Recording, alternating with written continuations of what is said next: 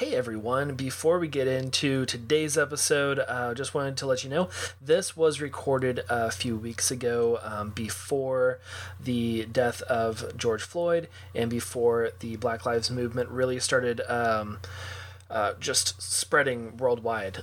So that is one of the reasons why that doesn't come up in our conversation in today's episode, because it hadn't happened yet. But today's episode is with my brother, Mason Sasquatch Mansfield. And yeah, it's really fun. We talk about film photography, and we talk a little bit about him being my brother. You can kind of tell we tend to banter quite a bit whenever we're together, so it's a fun episode. Before we get into the episode, I just wanted to give you a little update on some things that have changed. There's a long list of things that have changed due to the protests and due to petitions being signed and things moving forward in the world, but more kind of focused in the States right now. And yeah, I'm just gonna read just a couple of them. We have a list of like 50 or more, but here's just a few. First off, all 4 officers who were involved in George Floyd's death have been arrested and charged. That's great. Also, the Minneapolis police agreed to ban the use of chokeholds. In other cities are following suit. Confederate statues have been taken down across the country. Breonna's Law was passed in Louisville, which is an ordinance that regulates no-knock warrants, named after Breonna Taylor. IBM decided to stop selling its facial recognition programs for mass surveillance. I can never say this word. Surveillance. I think that's right. I'm sorry. Mass surveillance and racial profiling. Millions of dollars have been donated to the Black Lives Matter movement.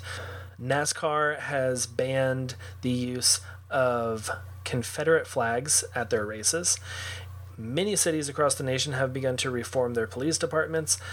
Books about being anti-racist are sold out all over the place, and backlogged in a lot of online book selling stores. And finally, millions of protesters in all 50 states and many countries worldwide have rallied together to make all of these changes and so many more. So continue to donate where you can. Continue to protest where you can. Continue to amplify Black voices, sign petitions, email state and government officials, and most of all, get educated on what's going on in the world. Thank you for the change that you are doing. And let's get into today's episode. Old John and I, we go way back. Way on back. Who's older?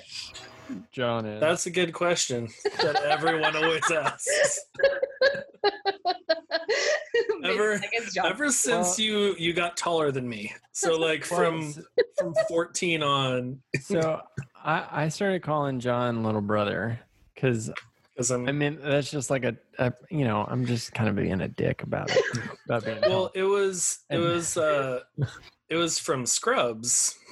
Was it? Yeah, because what's his face? I don't remember the actor, but Zach Braff's older brother. Uh-huh.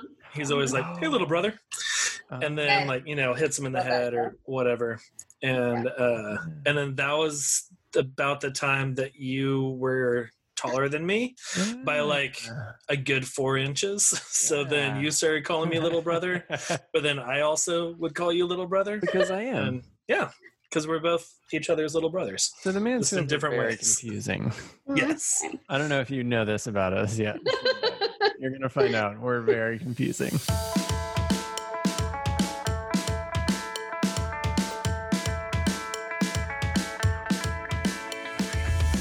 Welcome to the Light and Dark Podcast, where you can grow your community, build your business, and have fun doing it. I'm Rachel Driscoll. And I am John Mansfield. We are 2 wedding photographers forging our way in these sometimes lonely places of the entrepreneurial world, looking for a way to create community and a feeling of belonging. Deciding to join forces, we began our journey to teach a workshop that was inclusive of our very different yet equally creative styles, leading to the undertaking of the Light and Dark Workshop. Wanting to help more creatives than we could face-to-face, we decided to take our collective experience and start a podcast. And here we are today.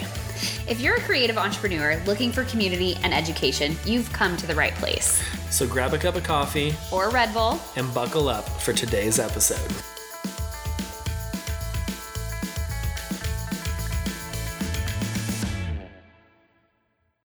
Hey guys, thank you so much for listening to our episode today.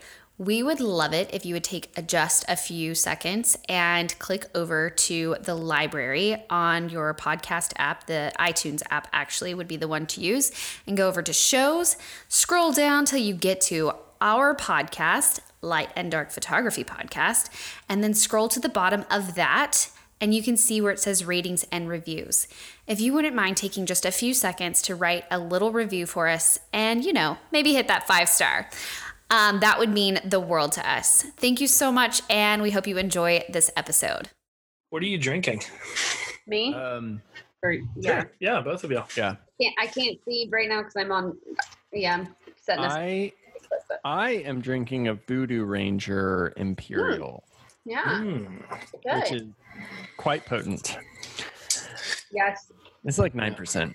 I don't know if I've had Voodoo Ranger, pretty good. but I do like a good Imperial Stout. IPA. IPA? Mm-hmm. Yes. Oh. This one's an IPA. Okay. Yeah. There are Imperials. Chris I do like both. he can only handle like one of them. Chris is my husband. Reason. He can only Oh, okay. like one of them when he's because he's a lightweight. Sad. Oh, he can only handle. I thought you were saying one, like he's my husband. One of them. I was like, Okay. what? I'm gonna get a drink of water real quick. Yeah. Okay. Right. I'm drinking a Sauvignon Blanc. Ooh. Fine free. Yeah. I'm drinking a Kentucky Mule out of my That sounds amazing. mule glasses. It's really good. It's a Buffalo Trace, Oh, so it's even better. which is great, which I am almost out of. I need to do a little specs run or something. Mm-hmm. Because I have been going through all of the alcohols during quarantine. Ditto. Slowly finishing off different bottles and things. So I had a friend send me a voucher for her, like there's a wine monthly subscription wine club, and she was like, hey, I've got this voucher for like $40 for wine, do you want it? And like it doesn't cost you anything. And I was like, yes please. And so I got like 4 bottles of wine because they're not expensive bottles. But drinking on some of that. But yeah, I got that. I'm out of like any good whiskey in the house. I need to get some more good whiskey because we just got some Evan Williams, which, hey, for a cheap whiskey, it's a good whiskey. But yeah, that's not bad. it's not bad. It's not great, but it's not bad. Yes, yeah, that's how pretty much every cheap whiskey is. Right. It's not great, but it's doing what it's supposed to. It's one of those that you have to like mix. You can't just you can't drink it straight, Mhm. like I would do with my Basil Haydens or my Blantons, Yes. It's not happening with an Evan Williams. Yeah, I don't really like mixing Buffalo Trace, but that's the only whiskey that I have left. Well, but and I for a didn't- Kentucky Mule, that's not like too bad. It's not like, Yeah, bourbon and Coke or anything, it's good. I like it. I feel like that's really Filled it up to the top tonight, Mm. so we're good. Good job. Yeah. Yeah. So, yeah, that's been Drink Corner. That's how we're starting the podcast now, apparently. It is 9:00, so it is like, prime time drinking time for us parents out there.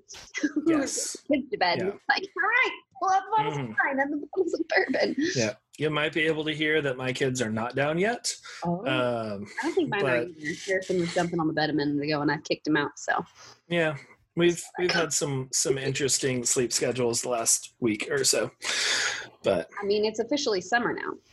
yes, Yeah. Also, Paul Metzger just said that alcohol equals sanitation, right? And yes, of course, 100% it does. I'm doing my part to sanitize. Yeah. You got to sanitize the insides as well as the outsides. I mean, I don't know if I'm supposed to speak it, but I think that's what our president wants. Is like some sanitation on the inside. It is, yes. Okay. Yeah. You're good. And I think he was talking about drinking alcohol. I'm going to take it that way. Yeah, not bleach or isopropyl alcohol, but Let's clarify, no one should drink either of those things. Yeah, just It's a little PSA. yes, little PSA. You didn't know. Let's not do that. Yes, but along with our cocktails tonight, we have a special guest who I've known for a little while. He is a film photographer, and he is also my brother, Mason Mansfield. Yeah. How's it going, guys? I already spoke earlier, so I feel like that was kind of anticlimactic, but no, it was fun because it's like this disembodied voice, and no one knows who it is. Mm-hmm. It's like, was that a ghost, or was that? Yeah. Do they still have people interviews on this show? A weird political ghost. Yeah. No, I mean, you must not have died very long ago if you're referencing something from last week. A lot of people have died. That is true. I really appreciate you guys asking me to be on. Yeah. Mason, can you tell us a little bit about yourself? About myself? Yeah. Give us I've been John's brother my entire life. Yeah. Okay. I think we covered that. Yeah, we did. So I have 2 biological kids. Their ages are 6 and 2.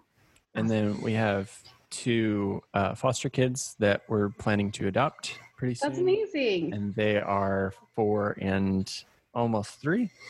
And so, we just kind of live. We live in a small town outside of Austin.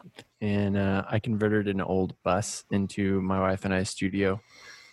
So I'm currently in our living room, but my wife is painting in the bus. Okay. I was wondering if you were going to be in the bus tonight or not.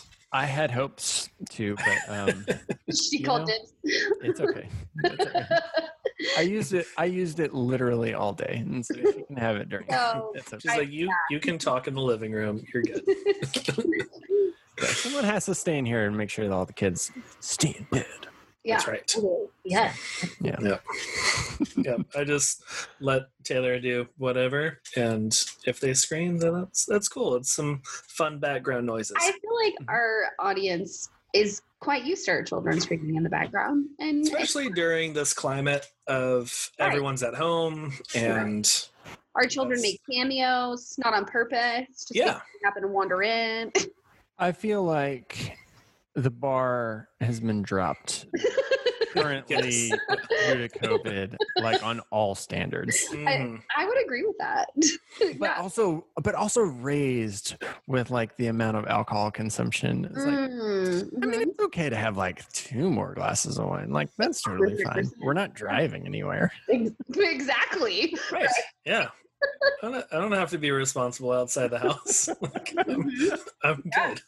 Yeah, when you were getting up to get your drink earlier, I was telling Rachel how I am slowly going through all the bottles of liquor in our house, and I'm down to the last of my whiskey now, and probably going to need to, run to Specs or Whiskey Charlie's or something pretty soon. Ooh, Whiskey Charlie's, we don't have that.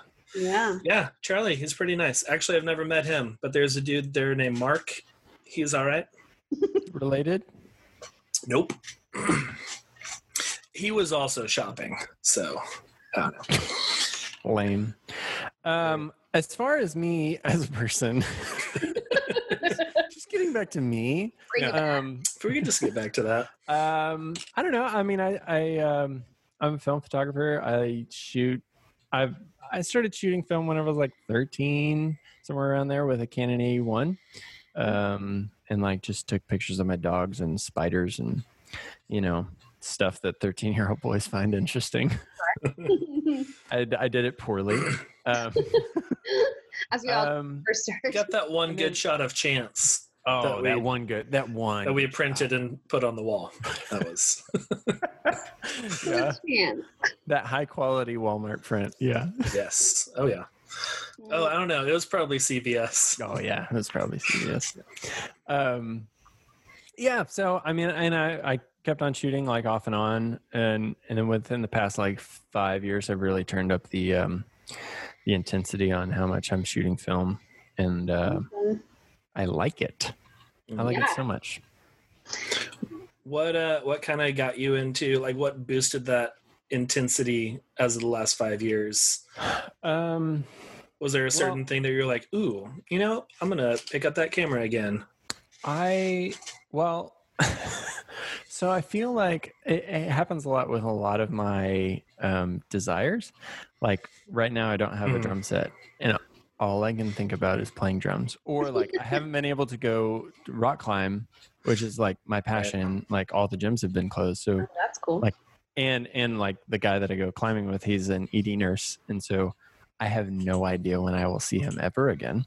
Right. And so like these are the things that I want to do most is whenever they're like taken You away can't from do me. it. Yeah. Right. Yeah. And so I didn't have one. We were moving a whole bunch, and like we went through a real rough period of like no money. Well, it turns out when you're like 20, 21, you don't know what building a house should look like. And so No. it's not a good idea to build a house when you're like 20 or 21. Mm. It turns up like really poorly for you financially. Like you built it yourself, or you were Mhm. building through. Okay, gotcha. Yep. Yep. I would see how that could be true. You I mean- did have a few contractors that screwed you over. True. Very So true. that was not helpful. Mm. Yeah, I lost about 30 grand from one of the contractors. Which is also like just me being dumb and not putting a contract in place. But Okay. so Use contracts. like I knew how to build a house. Okay. And so but it was just like, I just lost a lot of money. And so I just didn't have a camera. And like honestly, I probably could have gotten a camera, but like I'm like, I don't know. I don't like cheaper things. Sure, I get that. Like if I'm gonna, which I mean, an AE1 like at the time would have been like $50, and that would have been totally doable and fine to Yeah. start shooting again. So like I think I bought a like a Minolta or something like that. Mhm. I don't know, maybe an X570. I think something like that. But yeah, so I just started like feeling that desire to like do that again, because I did have, I mean, with John there, like the digital cameras were always available, and like I could Sure. always shoot, but there was just like this emotion and feeling that I had behind shooting film, and that Mm. like really kept me in the moment. And Like the Like- intentionality that you have to have with film. Is that kind of yeah, a little bit. And like and it wasn't like there was anything between me and the subject. It was just me seeing through something, and then just shooting, yeah. not really even thinking about I mean, obviously sometimes you think about the cost, but just going and doing, and just feeling all the good things that you Yeah. feel whenever you're in the flow with photography, right? Like you're just like moving and grooving, and that's what film does for me, is like gives me so much joy and like happiness that like it's just the best thing. Like a perfect day for me would be me just walking around doing street. Like Mm. it'd be amazing. Like I love doing street. It's so much fun. Yeah. But it's Yeah. really hard right now because There's not a lot going on. Yeah, Yeah. lots of negative space. Yes. Gonna work on a lot of landscapes right now. Yeah, Oh, COVID jokes. yeah. I got them all. Mm. Yeah. Yeah. Taylor and I were actually talking about street photography earlier today. Just kind of, with this in the back of our heads of you coming on the podcast. Yes. And we were like, talking about street photography. I was like, yeah, it would be a lot more fun in Austin or somewhere where things are happening. I mean, again, not at this time. Most downtowns look the same, but here, when I've gone downtown to do some street photography, it is mostly me just framing trash or birds or the occasional car that drives past. And there's not like I don't know, like whenever I think of like classic street photography, it's like 40s or 50s, like New York, and there's like motion blur legs coming across, and you're getting like someone framed between legs on the other side of the street, and there's like you have to stage that here. For sure. Okay, what? All right, now you start, and now you go, and but yeah. So like, where's a good place? Do you prefer to go somewhere like busy downtown Austin before all this COVID stuff, or like a smaller town where not much is going on? I like the busier side of things because it's just moving really, really fast. And there's so much to see. So one of my favorite places to go is South Congress. I don't like South Congress. Like as an Austinite, I'm not a fan of South Congress, just because it's kind of touristy. But there's a lot of people on South Congress, and so that's like prime space to do some street photography. And sorry, that was me. Nope. I just wanted to send you a little thing on Facebook. Oh yes, South Congress. Taylor. I see it. So it was actually Taylor who was messaging me on Instagram. So. Is she sending more questions? But yeah, and then downtown Austin is always good, but there's a lot of homeless, and so like a lot of times I would run into some like hostility from homeless people.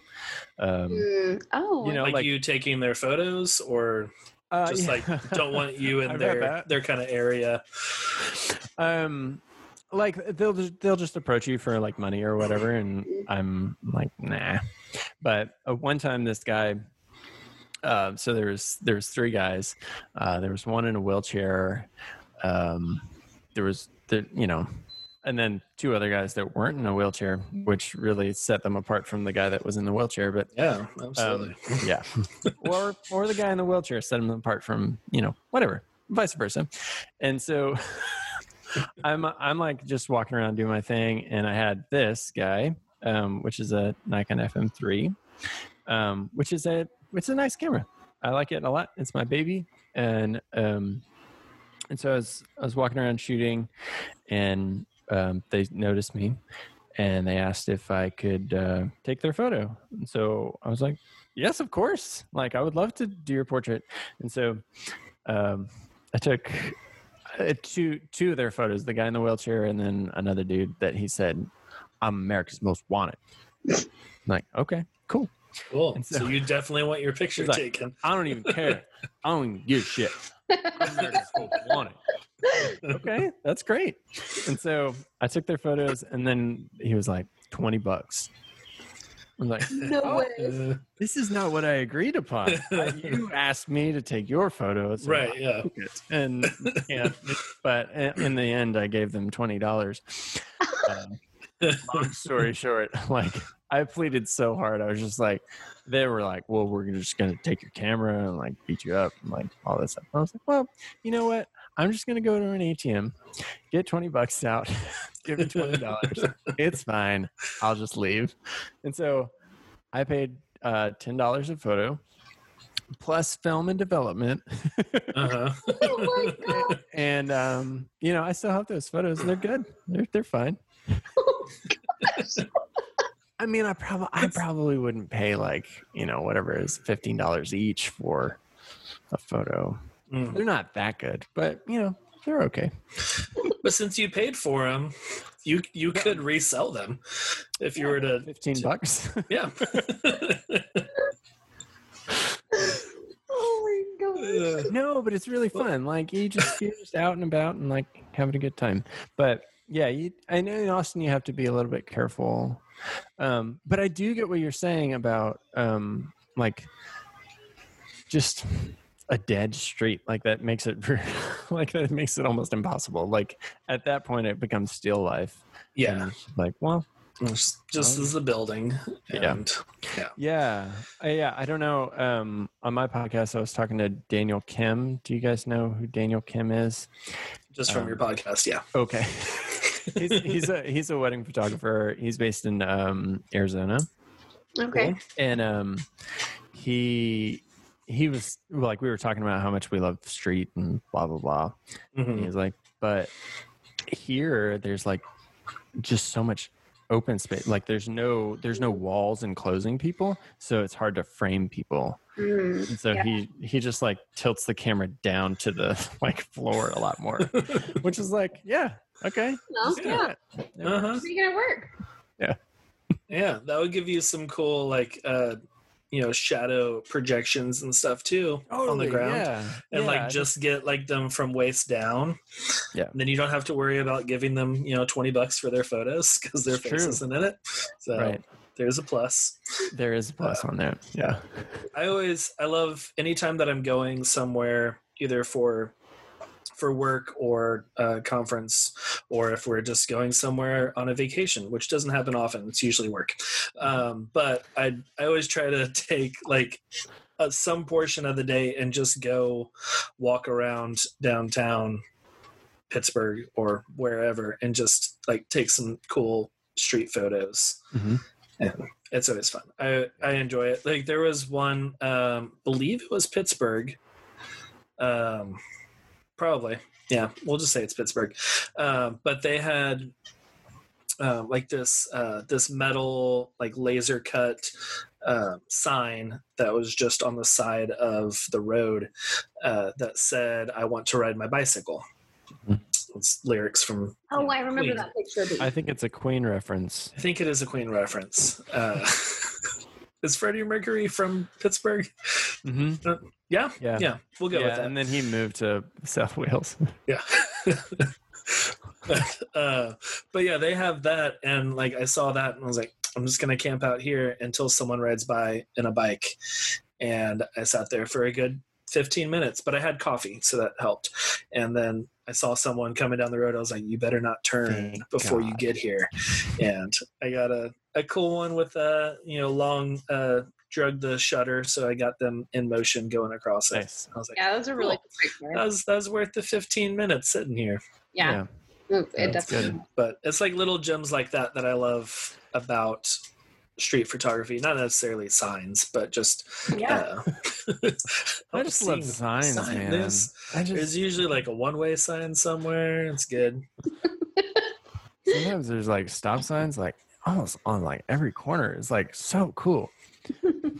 So what all do you shoot with? You just lifted up the camera. I can't remember what you said it was. Okay. So for 35, I shoot with a Nikon FM3A. Okay. So Nikon FM3A is the last fully mechanical camera. Okay. And so it's mechanical up to 1,000th of a second. And then it's fully mechanical up to a 4,000th of a second. And then I don't know, the meter, I guess. I don't use the meter. I like it because it's mechanical and it doesn't require batteries to use. Oh, so if the battery dies, I can just like keep on shooting and not have to worry about anything. Mm-hmm. So that's kind of my baby whenever I'm using a 35 millimeter. For 120, I have a Pentax 645. Okay. Which is awesome for portraits, and I do a lot of that for family sessions and all that stuff. Yeah. And then also, so with the Nikon FM3A, typically just use that for personal projects, Okay. and don't use that much for client work. Yeah. For client work for 35 millimeter, I use an f4, Okay. which is like so fast to load. Like you just like basically throw the roll into the back of the body and then close the thing and then hit the shutter and then it's like, okay, Ready. we're good to go. It's like there's no like winding or anything like that. And there's wild stuff that it can do, which I mean, it's wild for film photography. You guys are like, this is boring, but you can set a focus point. Which guess how many focus points the f4 has? 1. 9. Ooh. That's 1. I was trying to aim low with 9. But it has 1 focus point, and in the film back, you can set whenever something walks into that focus point, it'll automatically take the photo, which is like mind blowing for like That's really cool. for a camera made in 1988. Like that's pretty incredible. Yeah, that's awesome. So yeah, and then I have I have a lot of cameras. Then I have a Yashica Yashica Mat 124G, which is a TLR, which is a twin lens reflex. Yeah. The two lenses, the kind of classic. Yeah, looking. I have one. Yeah. Okay, cool. Yeah. I mean, it's not working, but I have one. Oh, I know, sad. it'll work. I want it to be working. Yeah. We'll see. I got a guy. Yeah, and I like that format, like looking down, Yeah. and the waist level of viewfinder, it just causes you to think about things completely different. And the fact that it's inverted, and so you go to turn one way and you're like, oh nope, not that way. And so, yeah, it causes my mind to think very differently in terms of photography. So with each one, and then I just bought a Leica M5, which is like, I never thought I would own a Leica, but I do now. So that's cool. Yeah. Have you shot on it yet? No, I'm waiting on glass. Okay. It sucks. Yeah. I bought the glass first because I was like, I want to buy the glass so that it shows up, and then you can just whenever the And you got the camera body first. Yeah. Oh, that's the worst. That's hard. That's hard. Yeah. So what's different about a Leica than like a FM3 or anything like that? Oh, so a Leica is a rangefinder, and so a rangefinder, you're not, when you're looking through the viewfinder. You're looking not through the lens. You're looking through something else. I don't know, this little patch, right? And so then you line up these two images for focusing. There's a little patch in the middle of the image, in the middle of the viewfinder, that you can line up those two things, and then whenever those two things are lined up, you know that you're in focus, and then you can take the photo. It's a really like peculiar way of taking photos, and there's a little bit of like so interesting. What? The images that it produces are so interesting too. Yeah, exactly. And so like rangefinders by themselves are very different, and I always try to limit myself to like it's hard not to just buy all the cameras. I'm sure. I get that. Right? Yeah. Right. Oh yeah. But because they all have like different properties and different things that they can do, and you're like, oh, that would be really cool, because then I could do this, or I could play around with that. Exactly. Yeah. And so I try to limit myself to like, I have a medium format, I have a TLR medium format, I have a 35 millimeter, I have a rangefinder 35 millimeter. So like they're all different and like Right. serve. Yeah. You don't have duplicates. You're not going to produce this type of image with each Exactly. camera. Yeah. That makes sense. I mean, so with the Leica is German made, and just like it's mind blowing how amazingly manufactured it is. It's so perfectly manufactured, all mechanical. It's like a Bentley of cameras. Because I remember when I was shooting film a good, I don't know, 15 years ago. And I really wanted a Leica, but I was like, I'm not getting paid to take any of these photos, so I'm definitely not going to spend that much money on a camera. Right. But it looked really cool, and I'm really excited to see it whenever you get the glass and everything on. Yeah, I can't wait to see what you produce with it. Mm-hmm. Yeah, it's gonna be fun. Yeah. Exciting. Yeah. So that's about it. That's all I shoot, really. Cool. So do you shoot, okay, so you said you shoot families, so is that kind of your focus, is like, or is just like portrait photography in general your focus? No, I mean it's mainly families. I just like shooting families. I have almost no interest in doing weddings. Yeah. It You sounds do like photojournalistic type of style, or like posed, or like how do you shoot? So I really try hard not to pose. Okay. And I mean I instruct, obviously, because like that's kind of our job, is to see something that's like, oh, you kind of look shitty here, so let's Let's move you. I'm not just going to keep taking pictures. yeah. Especially with film. Yeah. Let's not waste the film. Yeah. Yeah, and so like I try to just like direct with like more of emotions. So like, Okay. you know, I love to just set up scenes for them to operate within, and then I can manipulate the scenes however I want to, instead of like, put your chin here and like put your arm here, and then people just feel kind of like stiff and whatever. Mm-hmm. And so I lean more towards just being more free and kind of photojournalistic, but more so. Yeah. But not like strictly photojournalistic, where you wouldn't be telling them anything and you're not going to be guiding them. You're just pretty much like standing there, and like, yeah, y'all just for this. Yeah, I'll hang out for an hour and y'all just like play in the park. I'm just going to take pictures. But right. Yeah.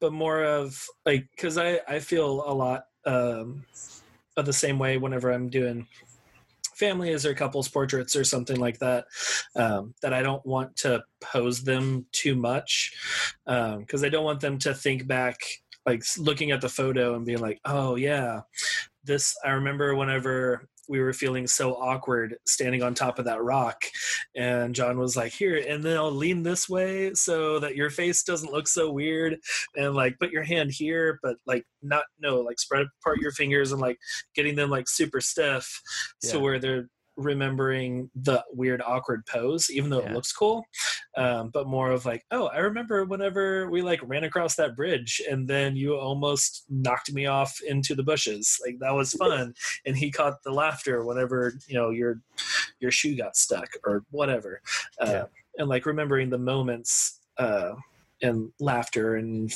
fun, and even with families, like I know you shoot whenever the kids are crying too. I do.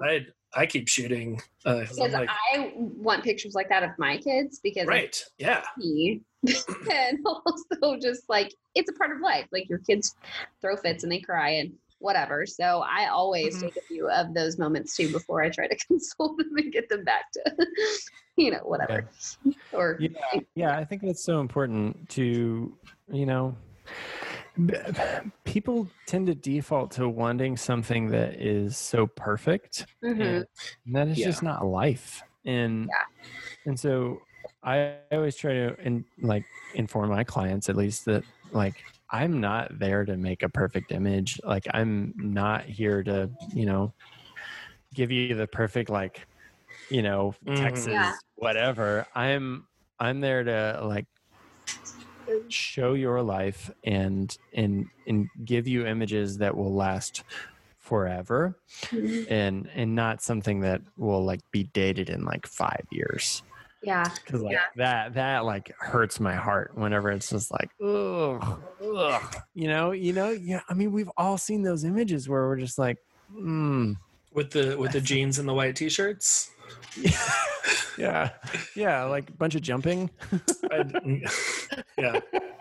Sometimes, I don't know, I go back and forth on that because, one, yeah, I don't want their photos to be dated, but I kind of want their photos to be dated so that, like, in 2040, they can look back and be like, oh man, what were we doing in 2020? This was Sure. crazy. Yeah. But at the same love time, that. Yeah, I mean, I see that, John, too, but I also love just that style of coming in and just kind of meeting them where they're at and like capturing their life in that moment and in that time frame, so that it's not just like, a family portrait that I'm going to replace next year. These are, which there's a time and a place for those. I mean, I take those, so that's fine. But also, like, I would love that, like, of having someone just coming in and capturing just like moments, that those are going to go into albums that people are going to be like, oh, remember when we had someone come over and actually like capture us while we're hanging out today, and like we had fun with it. Right. And like looking at like, oh, look at his little hands with the little, like, when they have the little pads and they have the little dimples in the hands and, things like that, the little things that disappear over time that you want to capture and remember. I think that probably what you do captures that really well, I'm sure. Yeah, I tried to do that at least. And I mean, and that's not to say that I don't do the like things that they want. It's not like, right. Yeah. They're like, please, can we do a post? I'm like, no, we're only doing things that I want to do. You paid me. Like, no, I mean, I'm not like, no, but your goal is to leave them with a gallery of images that they feel like capture their family at that moment in time. Is that 100%? Yeah, I think, like I'm a huge fan of past masters, and like I study them incessantly, and I really want my work like to last for the long haul and not just kind of fade by the wayside. And I think the only way to do that is to study the past and to understand like where we have come from and as photographers, and to understand where we might need to go, because the only way you can go to the future is to understand the past, right? Sure. And so and there's so much like what I love about past masters is that you can know that what they did was solid because there's no trend anymore. Like, 50 years ago, that trend is dead. Whatever trend that if they were on a trend, it's dead. And that is like Bresson or like Robert Frank. Their work is perfect and impeccable, and so I don't know, and that's what I want to be, but yeah, you want to be perfect. a little lofty, I guess. Yeah, but they're like they had honed their skills so much that like they knew their craft really well, and that I think that's one of the reasons why their photos have lasted for decades and will last, and they're kind of more of that the timeless type, rather than chasing trends and like, this is what everyone likes right now, I'm going to shoot this, right? Because that will die. I mean, we saw that with a lot of photos in the 90s, right? Which also our mom and dad are on right now, and they commented that they said, "You mean you don't like any of the all denim family photos?" Because we definitely had one. I remember they were real cool, mom and dad. I remember we were all in denim and blues, different colored blues, and we were standing like behind mom and dad seated, and our hands are so awkwardly placed on like their shoulders and I mean arms. In the photographer's defense, though, we were just awkward children. We were awkward, for sure. I don't think that was the photographer was doing. He probably did his best. We were just like this. Man, that Sears photographer for sure. Like, no, like lovingly put your hand on your dad's shoulder. Like how? This way?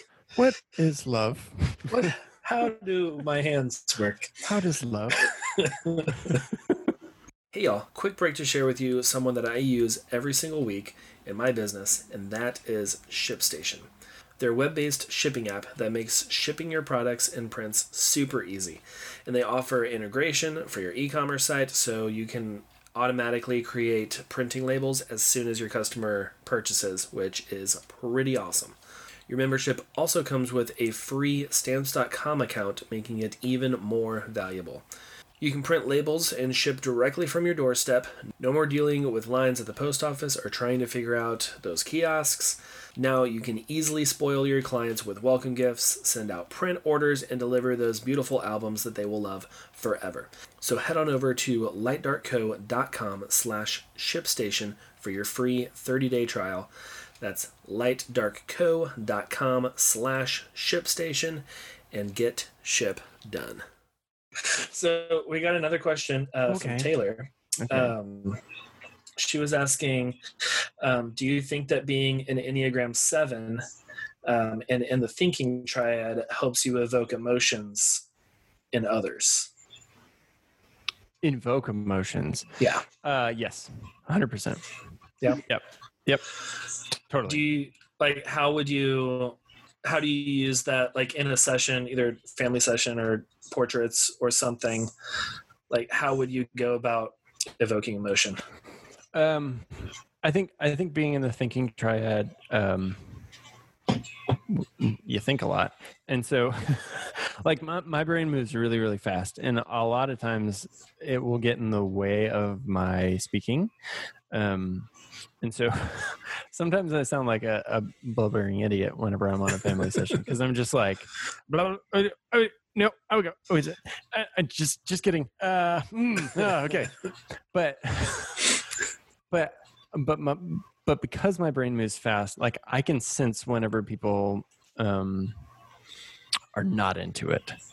Mm-hmm. Like before they feel like they're putting that off, and then I can shift and change things and move things around, or also just like knowing whenever something is done, like okay, this scene is done, let's move on to a different scene. And like we've tried enough, we got enough of this, right? Nobody's having like sevens want to have fun, want other people to have fun, and so whenever I notice that they're not having fun anymore, we're gonna move. Like we're gonna maybe not move, like maybe we just move a step. Like I really don't move my clients that much. I typically stay within like 15 feet of where we start. Okay. That's pretty much it. And typically just because like at their home or like in a specific location, or what does that look like for you, Julie? It depends. A lot of times it's in their home. Like I absolutely love doing like families in like the parents' bed. It's just like, because the kids aren't really allowed in the bed a lot of times. Yeah. And so there's like this excitement to like being in the parents' bed, and like, yeah, I really enjoy those photos. So like, yeah, in-home stuff, and then like just outside of their home. So, I mean, 15 feet is probably a little bit extreme, but like, you know, far. You're not like driving to multiple locations and like, here, let's go on this hike, and we're going to be mostly walking during the whole session. It's like, you're mostly going to be taking photos. Especially with kids. Like I know that I have basically like 15-20 minutes, and then I'm done. And then I focus on the parents. And so like that first 15-20 minutes, I'm just like blowing through poses, like blowing through like, you do this, stay here. And then I'm moving as fast as I possibly can to get everything that I need to get. And then the rest, I just kind of take it chill for the next hour. Just kind of hang out with the parents and then like shoot whatever.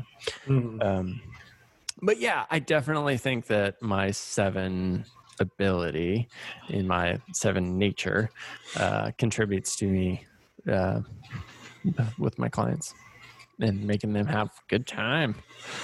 Cool. I need to learn more about 6s and especially what is it called? hyperphobic sixes? No, not hyperphobic. Oh, yeah, you're counterphobic. Hyperphobic is the opposite. Yeah. I'm not hyperphobic. You're not a hyperphobic. No, I don't care about anything. But yeah, I don't about anything. because I've fairly recently been diagnosed as a counterphobic 6 instead of a 3, which I thought I was a 3. And I don't know much about them. 3. Yeah, I'm a 3. What? You're not a 3. Yeah. No, I think sometimes in work I'm a 3 because we all have want to get stuff done, but number tendencies kind of thing. But yeah. But yeah, I feel like I need to like kind of study up a little bit more on counterphobic 6s and like what, and maybe that would kind of shine some light because I don't know what I do as a counterphobic 6 other than obsess about like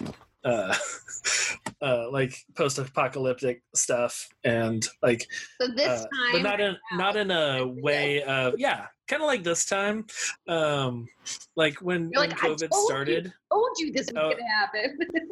no that's more of like a phobic 6. Okay. Of like, I knew this was going to happen. I was more of like excited and intrigued. Like, ooh, I wonder how bad this is going to get. Like, are we going to live like in a post-apocalyptic dystopian something? And like, are we going to have to live off the ground and hunt our own food? And so I was consulting my Enneagram. I was wondering what you were journal. Cool. So a 6 goes to 3 in stress.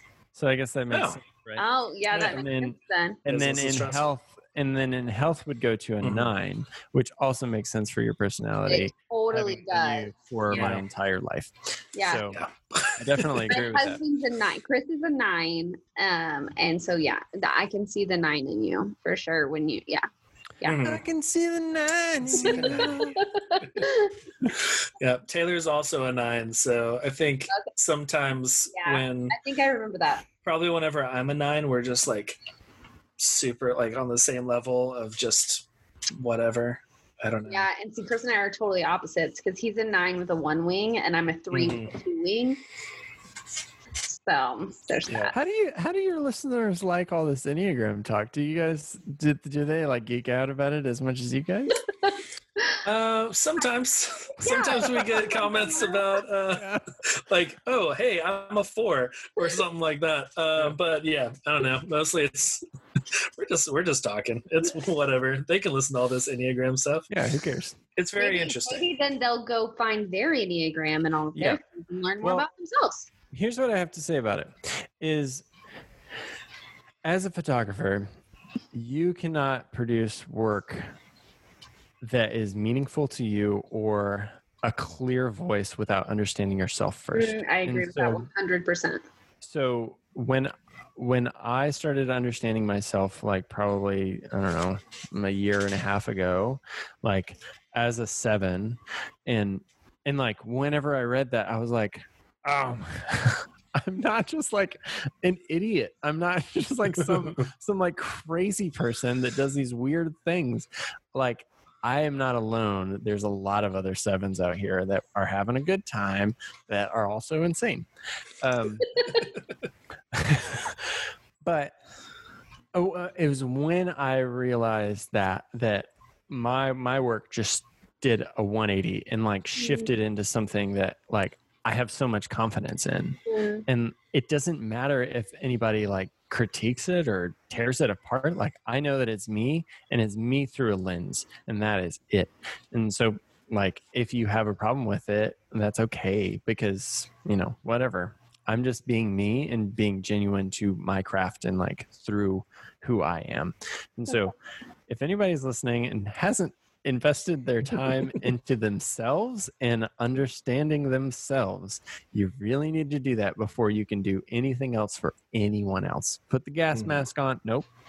Oxygen mask on first. Put the oxygen mask on first. I mean, maybe it applies to some things. It does. It kind of applies. Yeah. Put the respirator on first. Yeah, totally. COVID Absolutely. So. Yeah, I think that's a really great point, and I think our listeners should hear that. So Yeah. it's awesome. Thank you. Yeah. I know Enneagram for me has definitely opened up a lot of conversation with myself and also with Taylor of just like why I do certain things. Yeah. And it's really given me a better understanding of myself. And it's great because it also kind of is, I don't know, with the whole counterphobic 6 thing, there's not a lot of counterphobic 6s out there, or at least when looking at Enneagram things on the internet and memes and all those kind of things like, oh, this is what 7s do. This is what 2s do. There's not a ton that I've found. So it's been a little bit more difficult in that way. But what I have found, I'm like, oh, yeah, I totally relate to that. That explains so much about like why I have the goals that I have. And that explains so much about like why I love true crime and murder and serial killers and these things, because it's like, it's, yeah. There are things that 7s will just like, nope. No, that sounds talking intense. about stuff, and I'm like, John, would I like that? And he's like, you won't. No. I'm like, okay, cool. I won't even watch. Yeah, it's like Black Mirror. Like, there's like 2 episodes you could do. He's like, here's the episodes you could do. You should check those out. And I still have not. Oh, but I'm Black Mirror. terrified they're just going to be like over the top for me. Can't handle it. But Yeah. Black Mirror is so good. I hear that. It's really good. And that sounds It's fantastic. so but good. I just don't know. Of course, I watched it whenever I was like 6 or 7. Okay, but So it like That was one of the first horror when movies I remember. watched it when I was younger. I'm fairly certain. First of all, I must have watched a TV version, and secondly, I must have only seen like I don't know 3 clips of it, and I was like, oh, yeah, totally watched the whole thing. It's not that bad. And then now I won't touch it. So you know, Yeah, I don't it's watch scary movies. it's real messed up. It's real messed up. I remember Yeah. the first horror movie that I ever went to go see when I was a teenager. I lied to my parents about it.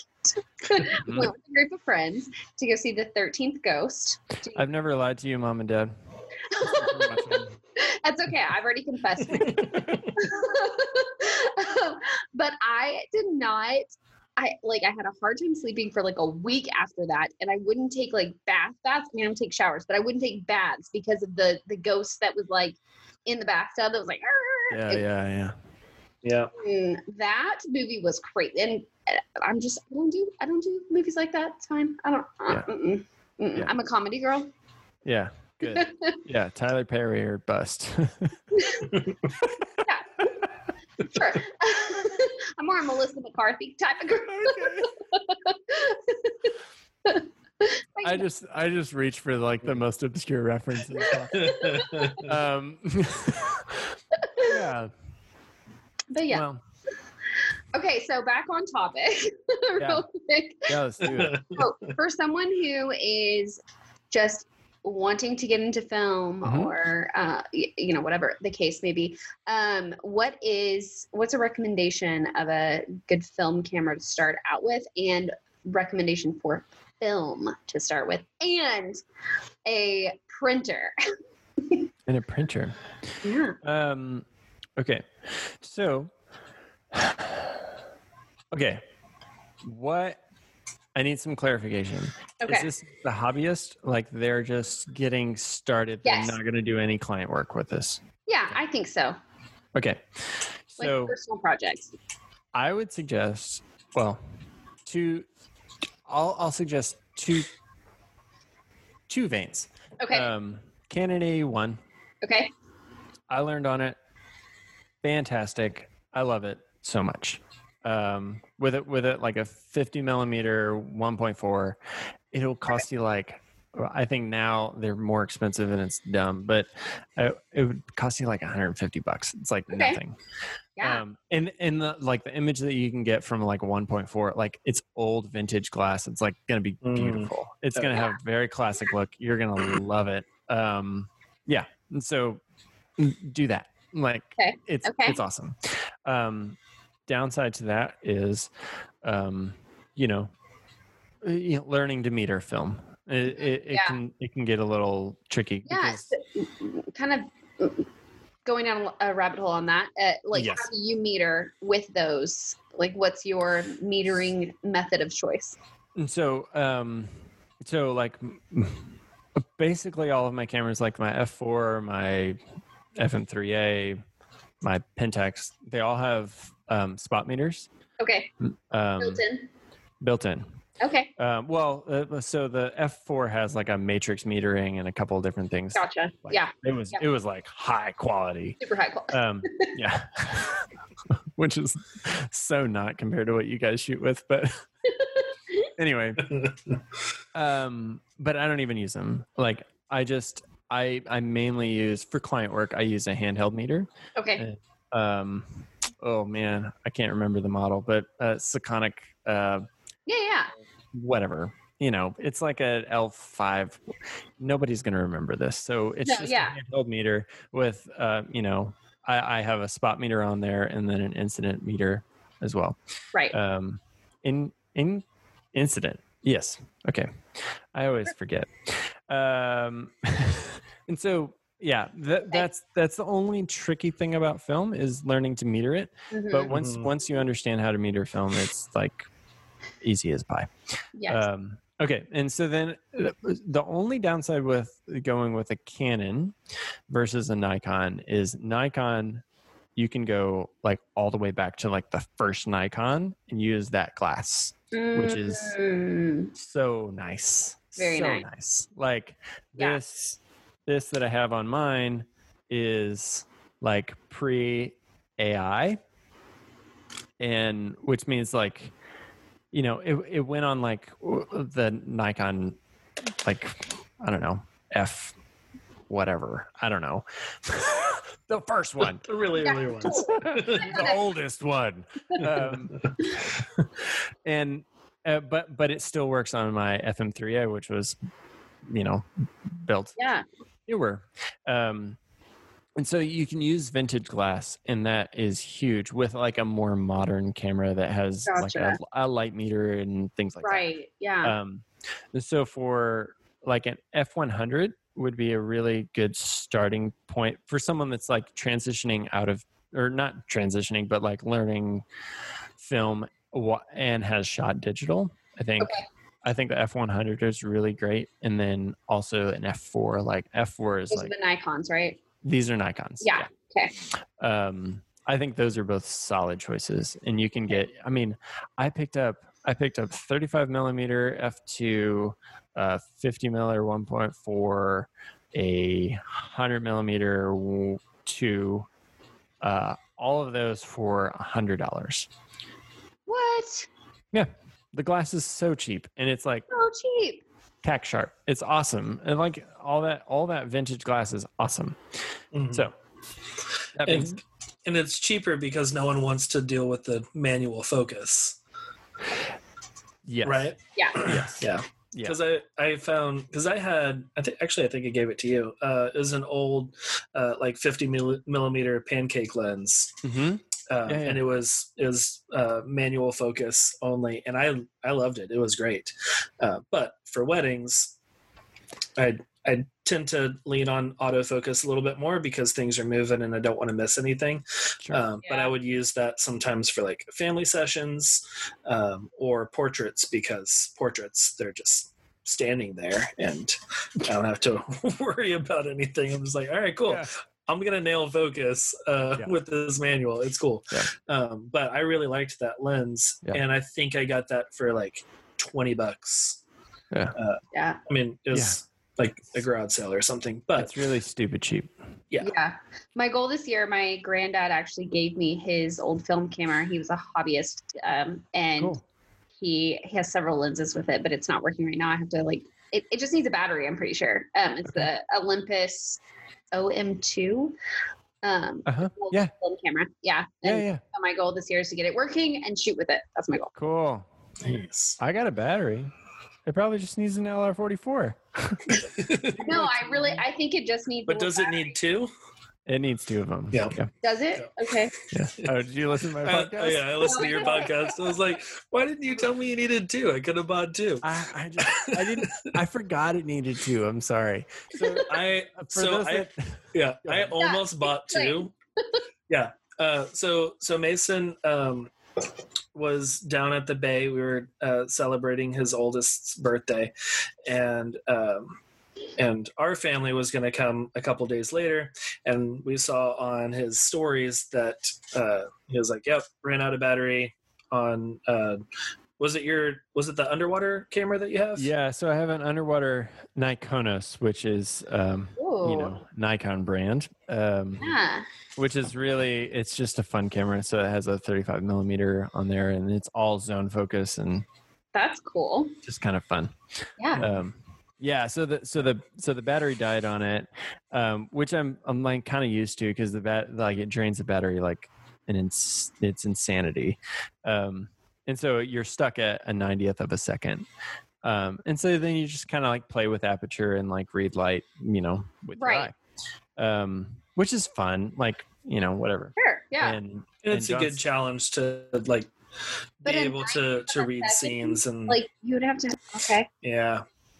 Which like is, daylight? The most common shutter speed to use. I know. So first of all, weird shutter speed. Secondly, in daylight, that could get difficult. Yeah. Oh, yeah. For sure. Yeah, you're like, yeah. I mean, yeah. But see, this is where a lot of people... Film is a lot easier than people make it out to be. So like the latitude of film is ridiculous. Like latitude meaning like I can underexpose by like 2 or 3 stops and totally be fine.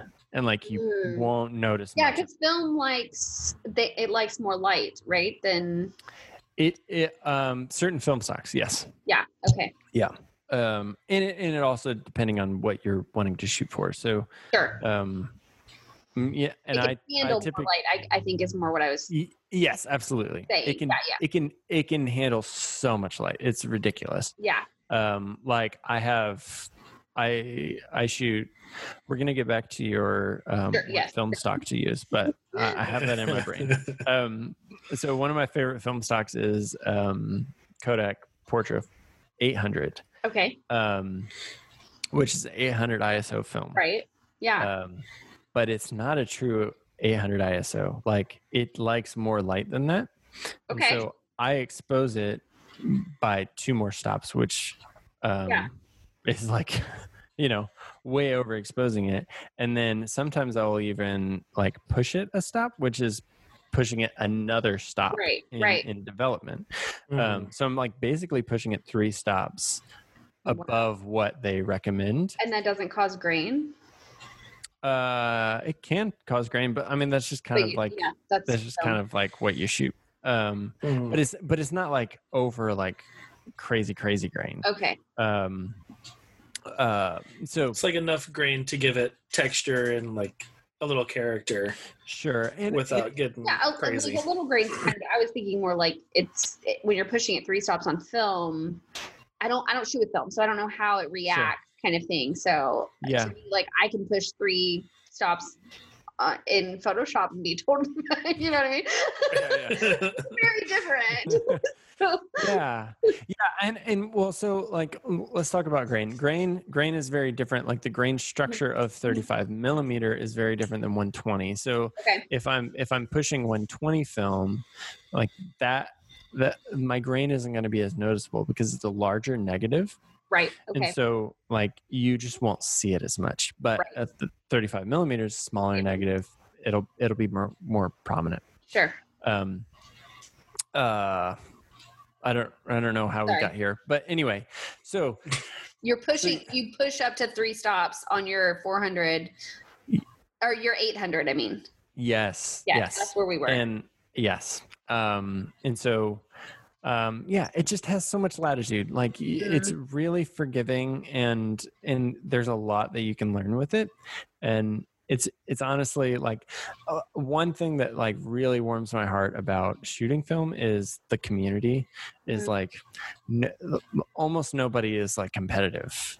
I mean, I'm sure like I'm not in the wedding scene, so maybe there are like they are competitive in the wedding scene, but but I do like I work a lot of wedding. There's this thing called Hybrid Collective that I work every year, and everybody like it's like a hug. It's just like a warm hug from everybody, you know. And like I don't know if it's just because I've been there for so long, but you know, everybody loves everybody, and like everybody genuinely wants to help someone else out because because it is like kind of a niche market that like we just want to help each other out and like see each other succeed. And so that's like the biggest thing for me is like the film community is so powerful and helpful. Yeah, it's beautiful. I love that. That's great. Kind of, I mean, that's what we're trying to create over here. Right. That's good. Yeah. Yeah. I mean, that's how all the communities should be, is like helping each other. You know, everyone has different expertise in different areas, and like, all right, we all shoot in different ways. We're all different things. We all have our own styles, type of thing. Like, right. Yeah, there shouldn't be I mean, you know, yeah. Yeah, and it's hard too because you also have a business, so it's like it's a line. I mean, there is always an underlying like sense of competition. I think that just can't go away because we're all in business and everybody's like whatever. But at the same time, like you can overlook that and go beyond that and create a community where like you understand there are so many couples out there. I'm just speaking towards the wedding industry, at least. There's so many couples out there. Like I can't serve every couple. So like, why would I like not want to be in community with somebody else who's doing the same thing? And we can actually talk through it and like have good conversations where we understand where each other's coming from and like vent if we need to, or ask for help if we need to, that kind of thing. Like, well, and I mean, that's just like the scarcity mindset. And like, that's not going to serve anybody well. Like, we just need to, we're all in this together, right? That's a common phrase now, but, right. But, you know, look, there's a ton of people on this earth. That's right. And like, your style is different than your style, is different than my style. Right. And so, we all have clients that will resonate with us. Absolutely. So stop fighting with each other. Preach. Anyway, so you shoot Nikon or Canon, right? So now you need film. And so I would suggest, and Paul, if you're watching, you know, whatever, but I've had many conversations with Paul Metzger about how like Portra 400 is not my film. Okay. Like, I see that one tagged a lot. Yes. Now, this film stock is awesome. Like it's legit awesome. 400? Yeah, legit awesome. Like, like so what makes it not your style? Why don't you like it? One, because everybody uses it. Two, because like the work that I get back from it, I'm just not in like, I'm not in love with it. Okay. I don't know. So would you say that your shooting style is more like on the light side or the dark side, or do you just not care about it? Like it just is what it is? I don't know that I could say either. Okay. Yeah, I don't know. Maybe the middle side. Sure. Yeah, you tend to have like some of your photos, it's a little bit on the brighter, like overexposed. I mean, you push stuff, extra stops in processing too. Yeah, I would say that. Yeah, I think you're right. Rachel. I think for whatever the light lends to and whatever you see, it needs to be. At the moment. I'm not so concerned about my feed or like what that will look like in a portfolio. Yeah. Mhm. I'm more concerned about like reading the light specific to that situation. Sure. Yeah. And like, and I think that goes back to like me not posing and me being a little bit more like photojournalistic. Yeah. Yes. Yeah. And I could see that, especially with film photographers. I feel like you have a little more, almost like a leniency in that, it's almost expected to not have like a specific, like you have to be this or you have to be this or your clients expect that, and maybe that's just me like projecting. I don't know, but Yeah. I mean, there's definitely like, so like Jose Villa mhm. kind of made it. Jose Villa and like John Canlis, they're both kind of like Yeah. the two Mhm. wedding photographers that made film on the map, right? Mhm. And they're two different styles. Like Jose Villa uses Very light. Fuji 400H, and he pushes it like a stop or something like that, and overexposes it a couple stops. Anyway, so like he has his very own style that's very, very light and airy. Yes. You know, all of his subjects are backlit or whatever. Right. Whereas John Canlis, he basically shoots in whatever shit throws at him, and he's just like, "This is what I'm doing." And they're both amazing. Uh-huh. You know. Yeah. And so, yeah, I mean, but people do pick styles, Sure. Yeah. for sure. Yeah. In the film community, I think there's a lot of Jose Villa people that, Sure. especially in the wedding community. I think it's hard in our industry not to have kind of a style in that aspect, because when It's hard, people are yeah. coming to you, like they're usually coming to you because they've seen the work that you've done and they want that for themselves. Oh, for sure. You know what I mean? Yeah, for sure. Yes. So, when it's your own personal work, like you can do whatever you want kind of thing. And I mean, I do that for myself. Like when it's my own personal work, like I don't necessarily always shoot light. But when it's for work stuff, like I know this is what, like I've created a name out of this. This is what my clients want. And it's not that I don't enjoy shooting it. Like that's just, Sure. that's kind of the road that I chose kind of thing. But Right. okay, all this to get back. Sorry. Rabbit trail. Okay. Um, Yes. 400. 400, 400, not yeah. your like cup of tea. It's not really my cup of tea, but I think it is an incredible place to get started. Okay. It's Good, super good super starter stock. Yeah, it's That's super, not going to be super- difficult with you. Yeah.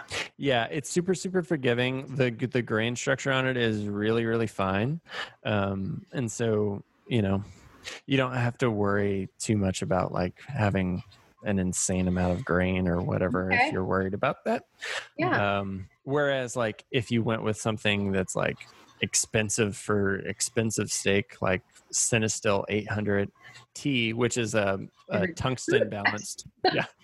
Cinestill 800T is a tungsten balanced film. So like tungsten Okay. light, indoor Yeah. light, which Uh-huh. all That's very film specific. except if it's designated as a T or a tungsten balanced, it's all daylight balanced. So like natural light balance. Yeah. Mhm.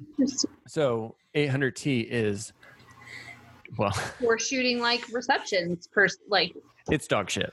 I hate it so much. okay. Honesty is great. That being said, like some of my favorite photos were shot on that, but it is All right. it's the most frustrating role I've ever done because it's Okay. inconsistent and I know that it didn't change anything. Mhm. Gotcha. And so like I value consistency above anything else. Like Yeah. I need to know one, because I can't see the back of the camera. Well, I Right. can, but it doesn't show me anything. Yeah. Right. Right. No.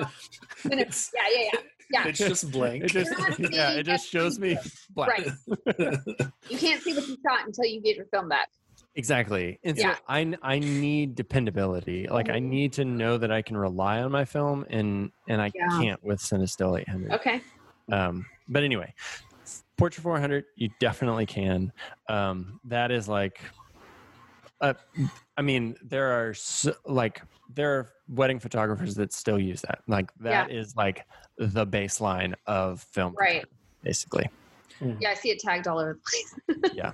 Yeah, I think there's some like famous film YouTuber that said that it's God tier. It's real God tier film, which I don't know. It's fine.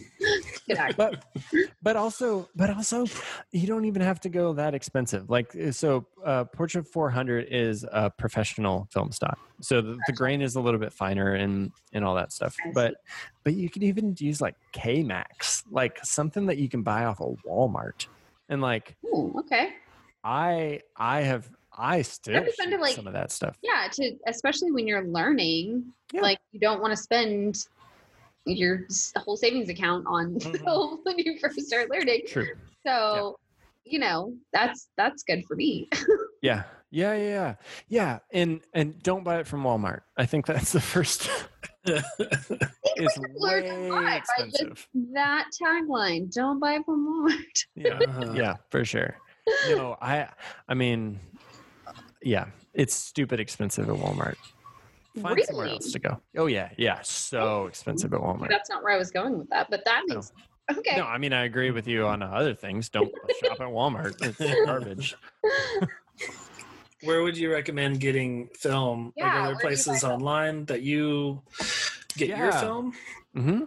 Yeah, so I use B&H a lot for all my film. Like B&H? B&H. Yeah, B&H. Okay. Yeah. I thought you said Um, B&H. I was like, is that you something know. different that I don't know about? Our Jewish brothers up in New York. Yes, Um, I love that. I love B&H. I order like everything from them. Yeah. So yeah. Yeah, B&H is great. There's another thing in California called Freestyle Film, and they have like tons and tons and tons of like they have way more film stocks than B&H does, Okay. which is nice. They're a little bit more expensive. And then my the lab that I use for all my development is the Fine Lab, and they're Yeah. up in Utah, I've heard which is so many good things about them. Yeah. My friends who shoot film love them. So yeah, good to it's hear. John Canlis's, That- I did not know that. Okay, that makes so much sense. Yeah. All right. Well, that's Yeah. good to know. yeah. Awesome. Thanks for answering all the questions. Of course. Yeah. Yeah. And like I'm currently working on with actually Paul Metzger. He's doing some video work for me. And I'm putting together a workshop for this, like the questions that you asked about film photography and like Nice. doing Exciting. video workshops online. So, yeah. Okay. So it's all going to be online. Yep. Totally online. So you can just Okay. download it to your laptop and have it forever. I'm very excited about that. And I'll keep on adding on to it. I am going Awesome. to be taking your workshop. So Yeah. We'll definitely post a link in the show notes. Yeah. that's awesome. Very cool. Very Yeah, cool. it'd be good. Sweet. So we did have a couple more questions. Let's do it. One you kind of touched on. It was, would you prefer shooting someone else's setup and you catching like candid photos that someone else has set up a scene, you're catching the candids, or on like an on the street moment? Street. Yeah, I figured that was going to be because of how we talked about street photography earlier. Yeah, I know. I don't know. I mean, I've been on styled shoots. Like I've assisted a lot of styled shoots, and Mhm. I just don't like someone else setting up something for me to shoot. Like not. I mean, and I was just assisting. Like I never Sure, took yeah. any of the photos, but like Mhm. it just gave me a weird feeling to think like I'm just Okay. taking a photo of I don't know, Yeah. and so It I like does feel street- very inauthentic. right. Yeah. With styled shoots that I've either photographed or some of them that I've even put together for different things. I'm like, it feels a little I don't know, it not super real. Also, like if the models have never met before, and it's like, it's hard to create a relationship and emotion between them. Yeah. It's like, hey, what was your name again? That can be difficult for sure. I love Yeah. styled shoots, but I can see the beauty in street photography as well. I would say that I have a harder I don't want to I don't like I don't know, I feel like am intruding on people whenever I've done those types of things. And so like Oh, I feel like I feel like it takes a certain personality to want to step back and be able to capture those moments. Does that make sense? yeah, totally. So my mindset whenever I'm shooting street is if they knew my intentions behind every photo, then they would totally be okay with me taking their photo. Yeah. Yeah. And so I don't mind Yeah. intruding I could on see them. that. Yeah, absolutely. Yeah. Yeah. Yeah. So I think it just comes into mindset. Like Yeah. obviously, like I do feel weird. Like whenever I try not to make people feel uncomfortable. Like I'm not like Longer lenses. mm-mm. Like No, I no. use a 35. And you just like get up and like close to them, or you just like shoot far off? No, I get in You there. just get up. Yeah. Okay. All right. You do. Oh. I have a hard time with that at reception. Okay. I'm like maybe just use my 70 to 200. So I can be like real far back. Oh man. Yeah. Yeah. No, I just And I love street photography. Like I love it. Like I Yeah. love looking through like, different portfolios of people's street photography. And I always just think like that would be so fun. That would be so cool. Yeah. But I feel like I would almost make it an inauthentic moment because my own awkwardness of just being like, I don't know what I'm supposed to do right now. Well, and honestly, that's part of street photography too, is like evoke emotion from like your awkwardness too. So Okay. like you're contributing. I'll have to try it. Do you know Fan Ho? He was a Hong Kong street photographer. Yes, I love Fan Ho. Yeah. Do you? I'm Yeah. so Yeah, familiar. he's one of my favorite street photographers. Yeah, he's incredible. Yeah. He's so good. Yeah. He's so good.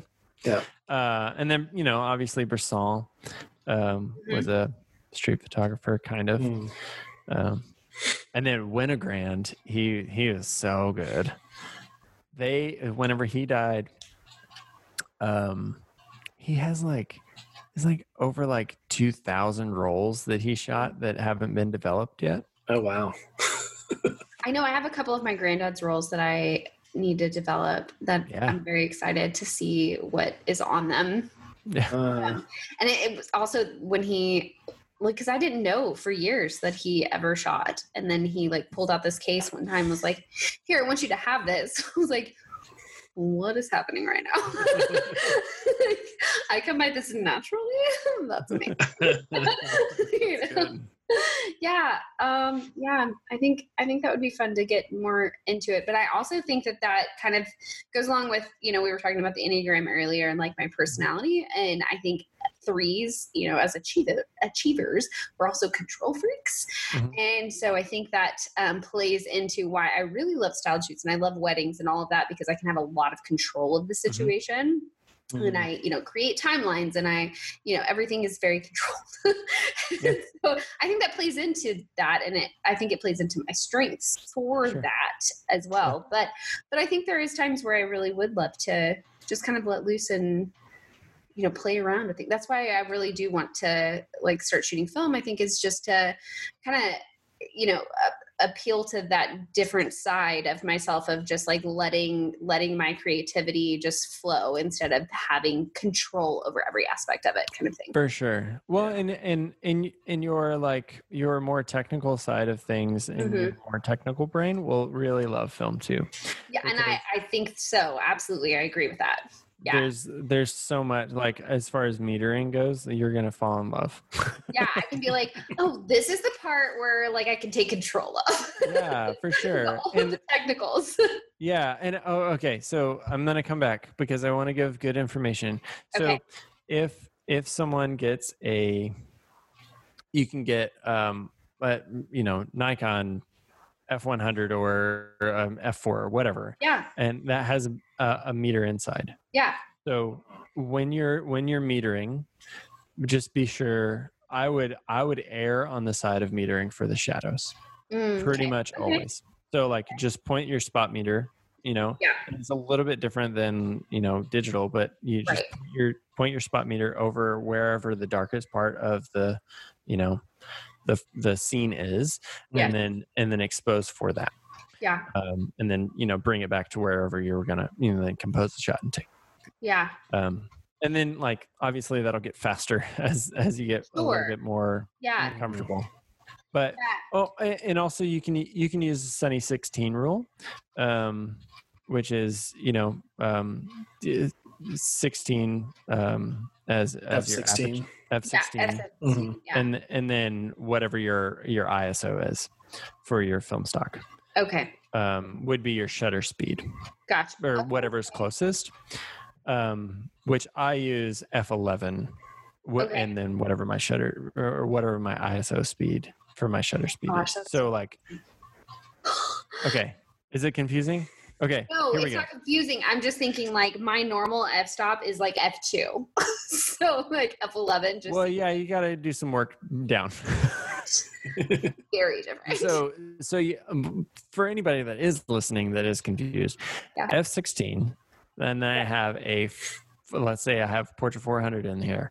So then I'm at F16, and then I'm shooting 400.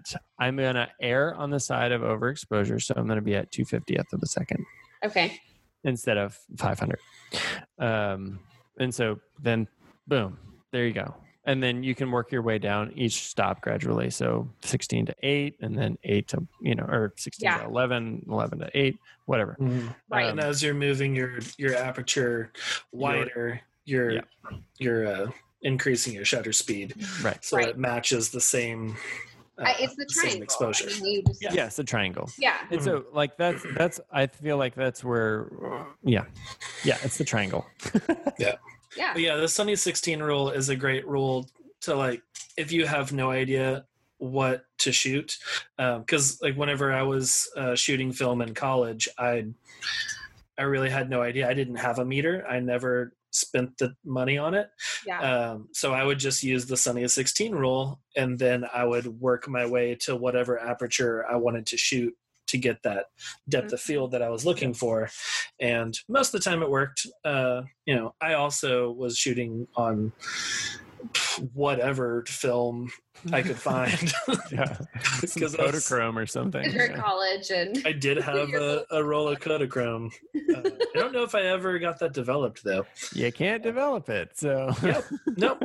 There were, because back then you could still like send out, like Walmart would send out for, or you could actually get it developed there in store. yeah. Which is where I was developing stuff in college. why not? And those Or were in the best black room. developers. Yes. They really cared. Yeah. But when I had access to the dark room at the school, I would just go in there. Even after I took the photography class, I would just show up and go develop my own stuff. And that is one of the most fun things about film photography for me, was like developing your own film and like exposing your own prints and all that kind of stuff. And I would love to do like create a dark room somewhere. If I ever get back into film and we ever have room for a dark room, Sure. Heck yeah. I definitely want to do that. Yeah. But, Man, cool. this has been awesome. Yeah, it's been a lot of fun. So great talking to you and learning all the things. Yeah. So before we close this out, we have a little part of the show that we'll do. We just kind of talk about what we're loving this week. Could be movies, books, different, really anything in your life that you're loving right now. So Rachel, let's start with you. What are you loving? Okay, so a couple things. I'm still loving Riverdale. I'm still obsessively watching to try to get through everything because I'm a 13-year-old at heart. Music wise, I've been listening to it for a while, but I've really been listening to it lately is this band called Surfaces, and they actually started in College Station, and now they're not anymore, but they're actually like all over TikTok because they have that like the Sunday Vibes is the song that like all over TikTok. But they started in College Station, and nice. all their albums are super chill and fun and like very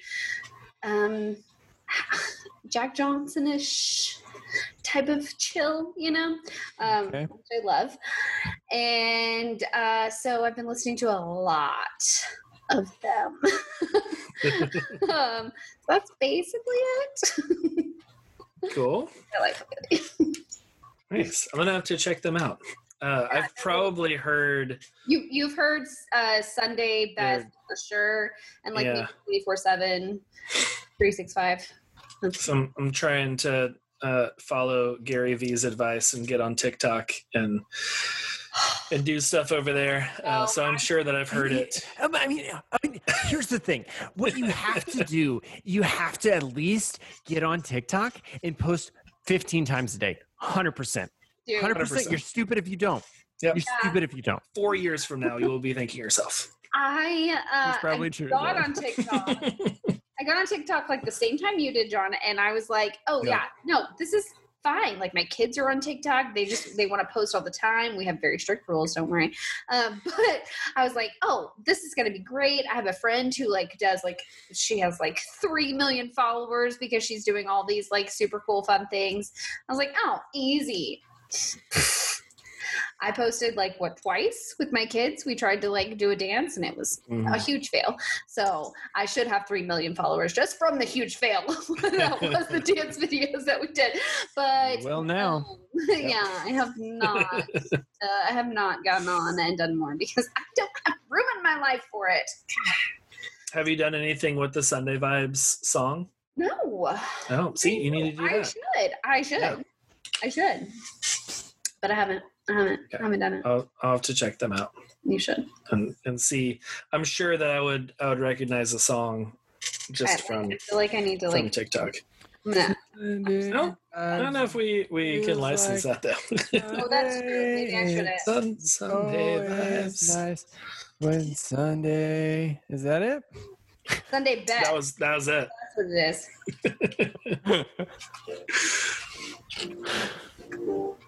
Oh boy, high fidelity. Yes. Okay, I can't play for too long because I don't. Yeah. Yeah, we're gonna have to bleep that out. Feeling good, like I should. That's the song. I got Sunday vibes. It's Sunday best, actually. I said Oh, Sunday okay. best. I got Sunday best. Best. Yeah. It's good stuff. Sweet. Anyways, okay. Mason, Okay. what are you Mason, what loving? are you loving? this week? There's this album from. Well, I love everything. Let's start with that. But I especially love this album from Jeff Parker. He was the guitarist for a band called Tortoise. Anyway, it's kind of jazzy. This album is very jazzy. It's called Sweet for Max Brown, and it is absolute joy. It's so Nice. good. It just came out maybe like a year. No, not a year. It feels like a year. In COVID year, so about a month. It's about a month. Yeah. And it's fantastic. It's everything that you want, and all the warm and fuzzies. Nice. I will plug something real quick. I don't know if we plug something later. Yes, plug away. No, go ahead and plug now. So on my Instagram at a Sasquatch Mansfield, I every week give album recommendations for just music to check out, and it can be like an old album from the 60s or 40s, or like One this from new a album. month ago. One from a month ago. It feels like 3 years. Yes. Yeah. Yeah. And you post that in you have a Spotify playlist that you'll update every week. Ooh. Yeah, and you'll link that in the show notes. We will link For it in the sure. show notes because I'm subscribed to that one and I like to listen to Why am I just now hearing about whatever's this? going on. Yeah, Yeah. Yeah. Rude. It's good. thanks, Yeah. John. You're welcome. Yeah. I like you to plug your own stuff. You got to work for it, You kid. got to work for it. All right, John. Sweet. Okay. What you loving? Okay. So I'm loving podcasts that you're watching the shows along with the with the podcast. Yeah. So like Gilmore Guys, or like the Office ladies that we don't like to mention. We don't. But there's a new one called let's see, Fake Doctors, Real Friends, with Zach and Donald. And it is Scrubs. So JD and Turk take you through Scrubs episode. Yeah, it just started. I don't know, a month, maybe 2 months ago. So they're like 10 episodes into the first season. New favorite. And it's good. I listened to a couple episodes recently, and there's some good gems in there, and stuff that they don't even know, where Donald is saying something, and Zach's like, I had no idea that's what was going on, and during the pilot. So it's really cool. If you love Scrubs, it'll be good, and you can watch along with them. I haven't watched along, but I need to. Yeah. And then the other podcast, which is also fairly new, just a couple weeks ago, is the Scaredy Cats Horror Show. Oh, it's so good. Yeah, it's really good. Alex and PJ from the Reply All podcast, which is my favorite podcast of all time, is another great podcast. Let's see. Alex loves horror movies, and PJ cannot watch. PJ is much like me, and Alex is much like you, John. Yes, yeah. And Alex. So Alex is. So he's forcing him to watch horror movies, and then they discuss the movies. And like the first episode, they had Jason Mantzoukas on there to walk through The Exorcist. Yes. He's on like so many of their episodes. I love it. Yeah. Just like in your Jason Mantzoukas is. And anytime he's on a podcast, I'm like, I'll listen to this. He's the grossest man ever. He is super gross. His voice sounds gross. Yep. But I love it. So much. I love him so much. He's great. He's hilarious. I love him. No, he's on a lot of Gilmore Guys. He's so good. He's so hilarious. Nice. Okay. Yeah. But yeah, they've only done 2 episodes. So I know good. I'm watching, checking their Spotify. Yeah. So I've been watching along with them all the horror movies. I have not. And this week is the Alien, or I guess it's just called Alien. And I have never watched it. But it's good. That one, I think it's the least scariest of the 3 that they've watched so far. Well, I watched The Exorcist. I mean, that's like a classic. Alien is definitely not as scary as The Exorcist. Really? Yeah, because it's like sci-fi, and it's like not it's an alien. I don't know. I guess maybe that's just my memory of it, because like Exorcist, I was like, okay, that's not that big of a deal. And then he had to watch like the Freddy Krueger. Was it called? Yeah, Nightmare on Elm Street. Yeah, I've never watched that, and I never plan on it. But also just a lot of people die. Yeah, apparently. Yeah. While they're sleeping. Yeah, spoiler. I mean, a lot of people die in the movie. And like he's like playing clips from it, and I was like, la, la, la, la, la. Yeah, no. So I'm very excited about this next one to hear what they have to say. But it's always fun to hear PJ. It's just funny because I'm like, that's totally me. I would be that person. I would be scared like that. That's how Taylor is. Like I'll watch horror movies, and then I'll tell her maybe some of the movies I'll be like, yeah, this was an interesting part, but I'm not going to tell you what happens. Like, this was just interesting. We're like, I love the way that they filmed this thing, but I'm not going to tell you who died. Chris talked me into watching Scream one time. He was like, it's a comedy, man. You have to watch this movie. It's a comedy. And then he fell asleep about 30 minutes into it. And it was like 1 o'clock at night in a dark room, and I'm watching this stupid freaking movie by myself. I was so pissed. Next morning, I'm like, and you will be awake every night for the next week to make sure that I don't get murdered in my sleep.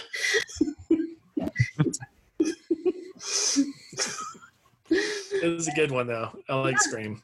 I'm not. What's going on in your life? What do you want to plug. Where can people find you? Oh, me? Yeah. No, Rachel. Okay, go ahead, Rachel. Yeah, amazing.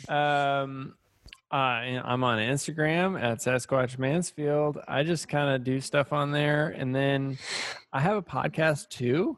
It's a film photography podcast where I talk long form conversations, a lot like this, with film photographers. Just That's awesome. kind of all over the place. Like we sometimes talk a lot about film, but sometimes we just talk about, UFC fighting or something. Yeah. I feel, and I haven't told you this, Not really. Hopefully it's a compliment, but I feel like your podcast is similar to like the Armchair Expert kind of Dax Shepard style, but in the photography realm, because like he'll have actors on there, and they might mention a little bit about different movies that they've been in or different scene stuff through their acting career, but a lot of it goes into their personalities and one of my favorites. and like personal stories and stuff. And I feel like that's like your podcast. You'll talk a little bit about film. Sometimes y'all are mentioning cameras and stuff. I'm like, I don't know what this one is, but that's cool. And then like going into like sharing stories about like head injuries you had as a kid and stuff like that. That one was crazy. I think I started that because I wanted to, in kind of what I touched on before of like, you can't have a voice without knowing who you are, and so I want to know who these photographers are, like these fantastic photographers, like John Canlis was on the podcast, and like Daniel Kim, and my friend Pim was on the podcast, and if you start anywhere, start with Pim's podcast because she's amazing. Pim's was I love Pim. But to understand them as people and understand how that like gets thrust through their lens and they make photos that are incredible because of who they are. And so that was my idea behind that. And then I have, nothing else. I don't really, I just kind of live life. So, yeah. And your Want to Listen Wednesday. Oh yeah. My Want to Listen Wednesday, every Wednesday on my stories on the Instagram, I talk about an album and kind of share some of my thoughts about it. And then on Spotify, I do a little, playlist that you can subscribe to if you like.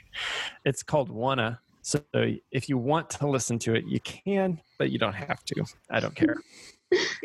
And what is your podcast called? Oh, it's called Overexposed. Okay. Awesome. Yep. Very cool. Overexposed. And then on Instagram, it's the Film Photography Podcast on Instagram. It just kind of worked out that way. Yeah. Very cool. Awesome. Well, thank you so much, Mason. I had so much fun talking to you tonight. Absolutely. I had such a delight of a time. That sentence made sense, guys. It did make sense. For 11 o'clock at night, it made total sense. Guys, I'm normally in bed by 9:30, so what? Just so you know. Oh, well, thanks even more for being on. Cool. Well, we will let you go, and we'll wrap this up. Everyone, we will see you next week. Bye. Bye. Bye.